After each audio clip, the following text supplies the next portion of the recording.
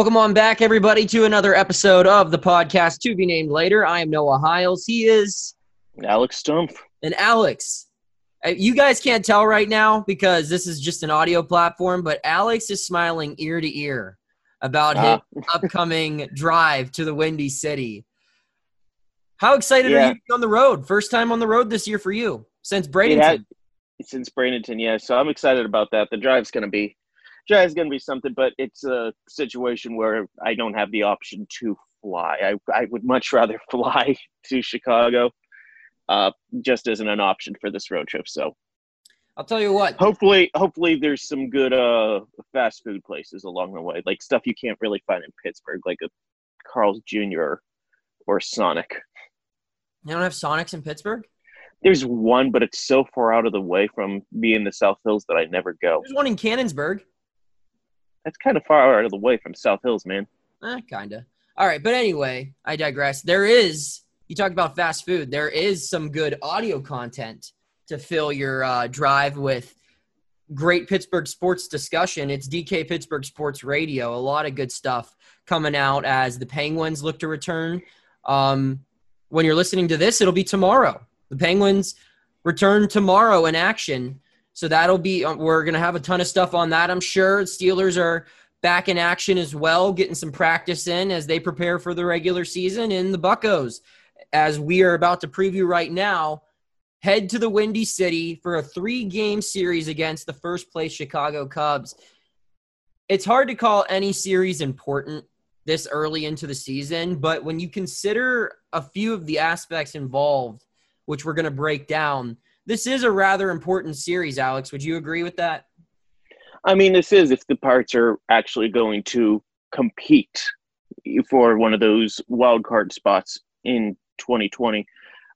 That Brewers series, they left a win on the table. That Cardinals series, they left another win on the table. You can only do that so many times in a 60-game season. Cubs have looked really good coming out of the gates. But, you know, I stand by. I feel like fans in Wrigley Field is probably one of the biggest home field advantages any team has, and that's neutralized. I mean, there's still the wind, there's still the ivy, there's still, weird bounces that it could take off the wall. So there's still home field advantages for the Cubs, but I think that is very much neutralized. It's a big series for the Pirates. If they could go in there and take 2, that'd be huge going into those 4 games against Minnesota, who is one of the best teams in baseball. Yeah, and you talked about how it's big leaving those games on the table. It's also big because it's another series against an NL Central foe. I haven't looked around. I'm sure there might be a couple other teams that have done this, but how many teams have opened their season with 9 straight games against division opponents? I feel like most. Really? I mean, I feel like I'm seeing a lot of interleague stuff to start the year. I feel like everyone's had one interleague series already, where the Pirates haven't had one, and they won't until the end of this week. So it's big for the Pirates to get 2 wins here. As we said, you want to see 5 out of these next 10 games, out of these 10 games between Milwaukee, Chicago, and Minnesota. They only got 1 from the Brewers, and that 1 extra win, as opposed to just taking 1 out of 3, makes a huge difference. And you look at other divisions in baseball, the NL Central, we don't know what the Cubs' result was on Thursday evening, but even assuming they win, they're 5-2. The rest of the Central is grouped together. This is a division that starts off slow. The Cubs look to be really good this year, but you can still just remain in the mix. And that's the important thing, where winning games is important in general, but taking 2 out of 3 from a division opponent this early in the year after dropping 2 series in a row against other division opponents helps you in the long run. And I think that that's what's important, especially going into this. It's going to probably be first place versus last place, unless the Cincinnati Reds beat the Chicago Cubs on Thursday night. Again, we don't know that. We're recording a little bit before that game because Alex has to drive down there and cover it. So, Alex, looking at the pitching matchups, game 1, and these are going off of whose turn it is in the rotation. The Cubs haven't announced a starter for any of these games yet. But Game 1, it's looking to be Trevor Williams against Tyler Chatwood. Game 2, Mitch Keller versus John Lester. Game 3, Broughton Cool against Alec Mills. Between these three pitchers, Alex, they have allowed 3 earned runs, the Cubs starters, that they'll be facing this weekend. That's one start, though. I know, but I'm just saying that was a good – they all had a very good outing to start the year. And while so did the Pirates starters. Yes. For the most part. I mean, Trevor allowed 3 and Broughton Cool combined allowed none. So I guess it's 3 versus 3. I didn't think of it that way. I don't know. I just see these names and they give me some worry. What do you think about the pitching matchups?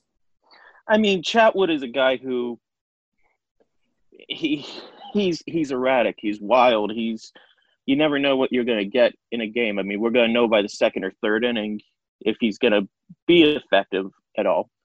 And by that point, it's going to be so apparently clear because he's either walked 4 batters or he's just rolling. So Chatwood is a guy. Whatever he's on, he's pretty good. Who knows if he'll be on. Mills, not much to think about that. I don't have much to say in general out of that. I don't think Chicago's rotation is that daunting. No. For the most part. And honestly, listening to those pitching matchups, I would argue the Pirates might have the advantage in at least 2 of those games. I'd see 1. I think they have the advantage with Keller. John Lester doesn't scare me anymore. No, John Lester isn't. That's funny because Lester was the guy I know. I kind of said that because I knew you were thinking the opposite, but yeah, I think Keller. I would argue that Keller is the advantage. Where Trevor, I don't know. I would hope to see Trevor get. I would rather have Trevor Williams start than Tyler Chatwood. All right. So we talked about pitching. What do you want to see lineup wise from the Buccos this year? This series, excuse me. They've had a couple guys play every single game. Reynolds, Bell, Moran. Am I missing anyone else? Frazier. Those 4. Frazier. Have started everything. Who do you want to see in the outfield this series? Who do you want to see use as designated hitter? Who do you want to see get more of an opportunity? Who do you want to see less of? Give me a couple. I think Polanco is the guy that I want to see in the lineup 3 times. I don't particularly care if it's DH or outfield. That's a big bat. And you know what? Got to go through some growing pains as he gets his timing back. That's just going to be how it has to go. May as well get that done in, late July. I almost said early April, but it's not early April, Alex. It's July. Remember, if this was a normal year, this would be the trade deadline right now. So he's the guy who I think just needs to be in the lineup, get that timing back, either as a DH, ideally get a start or 2 in right field as well. Carl Moran, keep his bat in the lineup. We prefer him to actually stick at third base rather than going at first for a bit because the first base experiment has not gone well, and it's kind of puzzling to me not to be, a Jose Osuna, bang that drum, but Jose Osuna is a pretty good defenseman at first base. I don't get the mindset of, hey, let's put Carl Moran at first base so Jose Osuna, instead of Jose Osuna, who's actually good at the position. I mean, even if you want to get Phillip Evans at bats, I mean, Evans can play first base too. So, is he tall? I know that's a very old school thought, but that's just. I mean, that's kind of a justifiable old school thought. You want to have that wide target for the infielder, but I think he's 5'10", isn't he, Phillip Evans? I'll be honest with you. I haven't, sized him up in person since that's Bradenton. I mean, we've had a couple Zoom calls, but everyone looks about the same height there unless you're Polanco. Here, let me look him up right here. Where are you, Phillip Evans? 5'10". Man, am I good. That's why they pay me the big bucks, folks. He don't miss. I don't miss. So here are some guys that as you were talking and before the show, I was thinking about the lineup. I want to see Cole Tucker play 1 game in center field this series. We've seen him in right, and I know that you brought on Dyson and Guillermo for their defense, and Guillermo is thought to be more of a corner outfielder, but can play center field defensively very well. However, I want to give Cole Tucker a shot with your going along with your idea with Polanco. I want to see Cole Tucker play one game in center field this series because that could potentially be a spot where he calls home later on in his career. I want to see Osuna start all 3 games this series. And like you said, I don't care where. You could play him at designated hitter. You could play him at first base. You could play him at third base where he's listed as his main position on the roster, which I don't think has he played at any third base this year? No. Okay. That makes sense. Or you could see him play a corner outfield position. I think he deserves a series to get a chance to prove himself all 3 games. Phil Evans, I want to see 2 games. I get that getting his bat going or continuing to go, I guess you could say, isn't the main priority of this ball club, but he's the only one getting on base consistently. He has the highest on base percentage and batting average on the team that has the worst batting average and on base percentage in the entire major leagues. So I think you got to keep giving him opportunities. I can understand an off day for him, but 2 out of 3 games, I would like to see that for Phil Evans. And Kevin Newman. Enough with the off days for Kevin Newman. They're giving Brian Reynolds all these opportunities when he's only had 2 hits this season so far. Kevin Newman should get the same length of a leash, in my opinion. While Reynolds has been great in the field, Newman's been subpar. I can't argue that. But I want to see Kevin Newman getting at bats, preferably in the top of the order, because that's where the team's going to need him if they are going to be competitive, not only this year, but moving forward. Your thoughts on any of my opinions there, Alex, before we move forward? The only one I'm going to bring up is Newman because, again, he missed one of the exhibitions because he was banged up a bit. I wouldn't be surprised if he isn't, 100%, and that's partially why they're easing him back into playing time. All right. My final point, when I look at this series, looking through all the Cubs numbers, it looks like Contreras is hitting the ball really well. Anthony Rizzo has 3 home runs as we're recording this. Maybe he hit another one on Thursday night. Chris Bryant entering Thursday was 2 of 22. Reminds you of another former National League MVP that was slumping and the Pirates took advantage of. How big of a break is that if the Pirates can continue to take advantage of one of the best hitters in the National League not seeing the ball right now? Yeah, I mean, in case anyone missed that was Yelich that Noah was referring to last series. But or a guy who has the name and looks like Christian Yelich, but I didn't see Christian Yelich in the batter's box that series at all. Pete Davidson. Yeah. The king of Staten Island, baby. I haven't seen that yet. It's okay. I mean, I liked it just because it was the only movie to come out in 4 months. But anyway, talk more about Congratulations on winning all the Oscars. Yes. I've said it before. This Cubs team is a very, very top-heavy team where they are not deep. They've got about 4 or 5 players who are legitimately good and, are at least on the cusp of superstardom in terms of ability and production. Chris Bryant is one of them. Without those 4 or 5 guys, this Cubs team is very thin. So if one of them isn't hitting, that's huge. I mean, I know the Cubs are winning right now, but a couple of those wins are coming against the Reds who just look terrible. They've just looked terrible coming out of the gates. No way around it. Which you just hate to see. Yeah, I mean, I'm not going to count my chickens before hatch, but just remember, I kept saying all off season that, they were built on pitching, and then every move they made was, to make their defense worse and hurt the pitching. So good luck with that. The Cubs aren't deep. Chris Bryant is a big part of that offense. If they can neutralize him, I feel like that's a good portion of the battle. That's like 1/3 of the battle they need to do. Like, let Schwarber beat you. Let Contreras beat you. Let other people go. Don't let Bryant beat you. Don't let Baez beat you. Don't let Rizzo beat you. If they could go this series without Bryant, Baez, or Rizzo beating them, they're going to win at least 2. Biggest key to me in this series is keeping the ball in the yard. And this is a team that can, send some on the street. I was thinking of the street. What's the street behind Wrigley? I couldn't think of it off the top of my head. Ewing. Yeah. Yeah, they could send them there. I mean, this is a team that can hit home runs. You just named a whole bunch of guys who are regular 20, 30, 40 home run hitters a season between Baez, Rizzo, Schwarber, KB, all of those guys. They can hit. And the Pirates, for their starters especially, they've had great outings, and then they just lose a shutout off of one bad pitch, one long ball. And the Brewers are another team that can hit the ball out of the yard, as are the Cardinals. But out of those three, I would argue that the Cubs have the most home run power in their lineup when functioning at full capacity. So that's the big key, is keep the ball in the yard. And I know that saying that in 2020 in baseball is no duh. I mean, everyone's hitting home runs. But that's the big key here is deal with that wind and, keep it inside the ivy, I guess.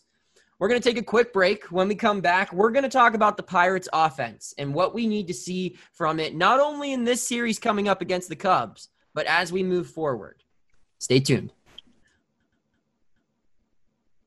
All right, Alex, second half of the show. We just got done talking about what the Chicago Cubs can do offensively. Let's talk about what the Pirates aren't doing offensively.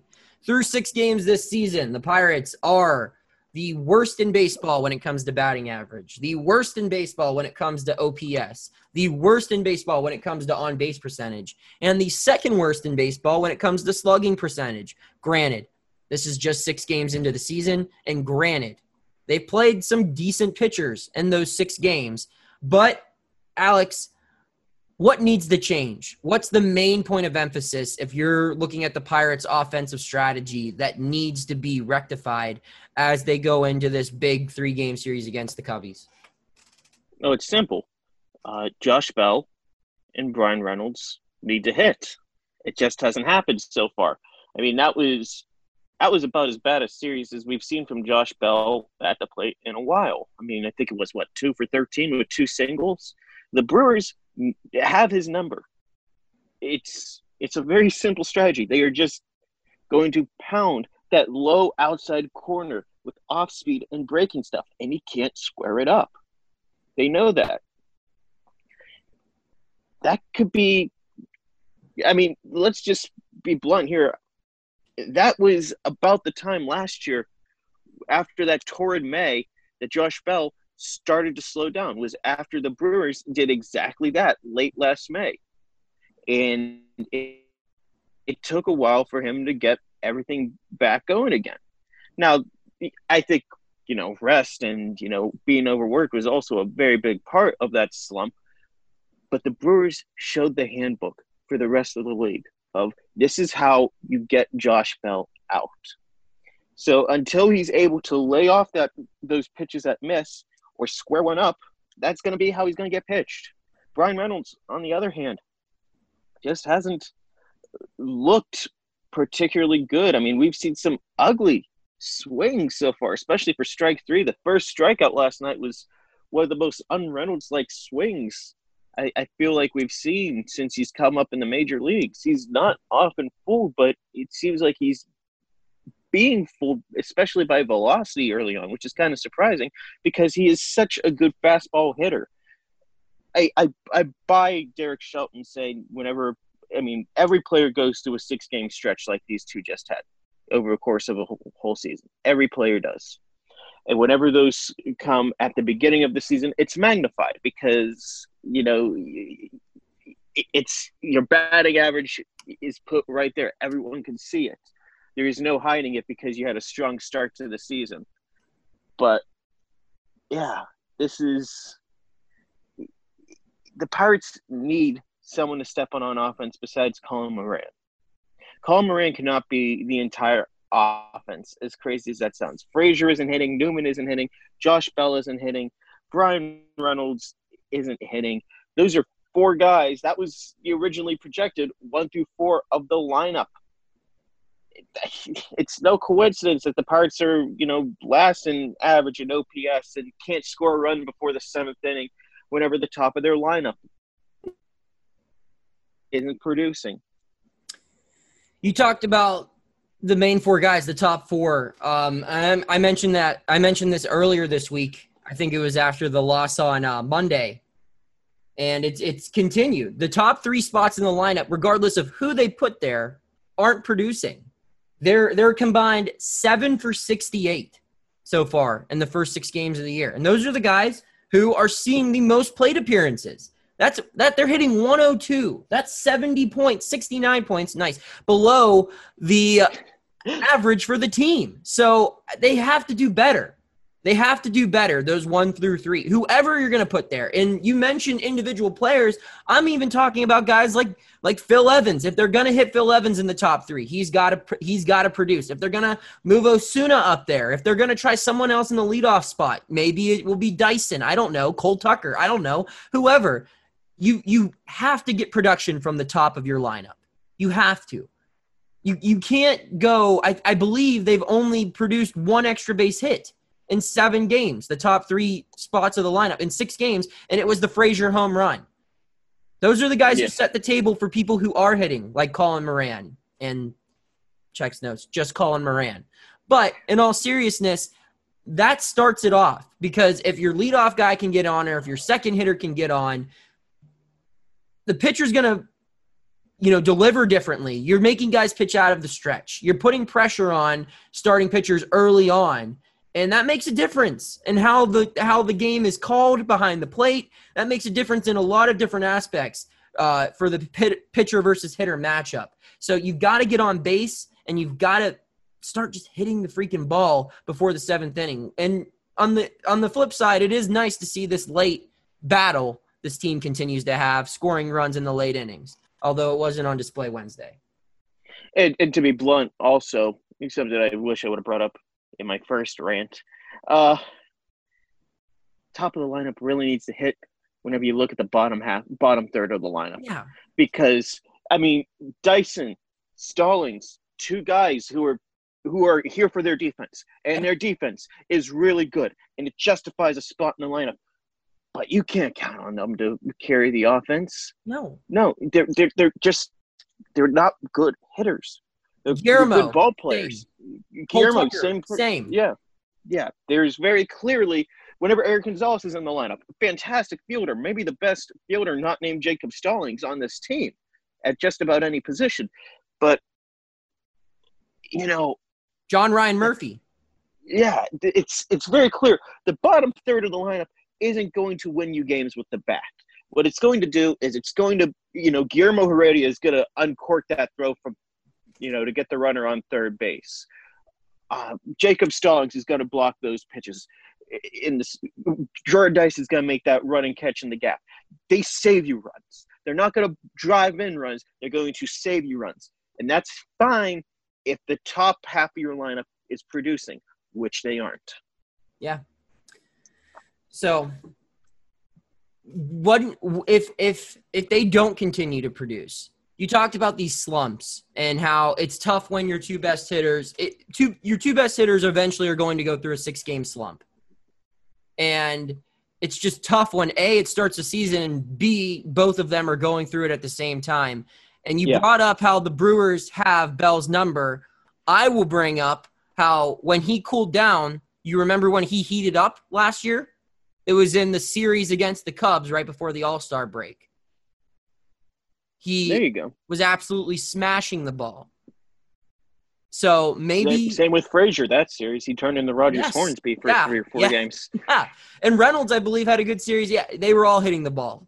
So maybe that's the spark that they need. Alex, give me a prediction, just a record prediction for this Cubs road trip. How many do they win? I'm gonna say 1.